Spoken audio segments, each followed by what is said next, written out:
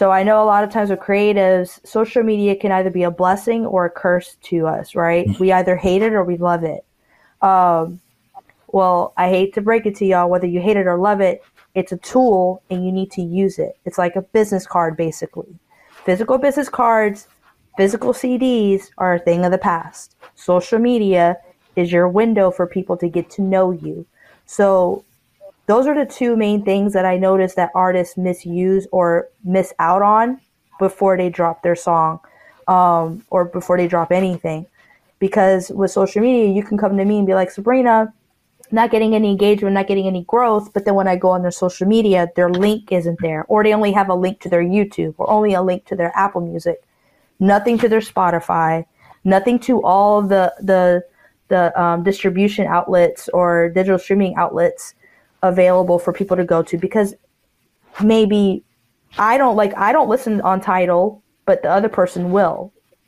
So if you only give them one option, you're kind of closing yourself off. Not kind of, you are closing yourself off. Same thing with like social media. You need to have all profiles. That's TikTok, Instagram, YouTube, Twitter, Facebook. If you don't have those main ones, you're missing out on so many eyeballs and ears to your craft. Whether you think you have the time to do it or not, there's so many programs out there now, free and paid, that you can schedule things.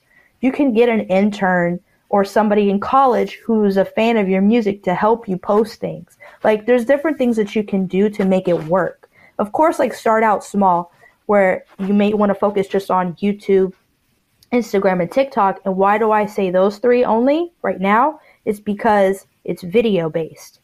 Everything on social media needs to be video. Whether you like it or not, video. So, and then as far as going back to like people releasing things too short notice, when you do that, you're missing out on pre-saves. Pre-saves are huge for artists whenever they're getting ready to release something, because it allows the buzz to happen. It also helps with your algorithm on Spotify and YouTube. Yes, they have algorithms too. And also to actually, no, there's three things. The third thing is artists complaining about the algorithm, or people not wanting to pay attention to their releases or anything. And they put this on social media, or they complain about it in person to people, and they have this chip on their shoulder. Like, they come with this audacity, like, oh, people should listen to my music because I'm dope.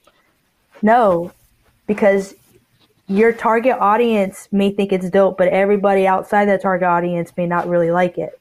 So you need to come with you need to come with humility when it comes to releasing things. So those are the three things that I noticed that are major mistakes that artists make with their releases.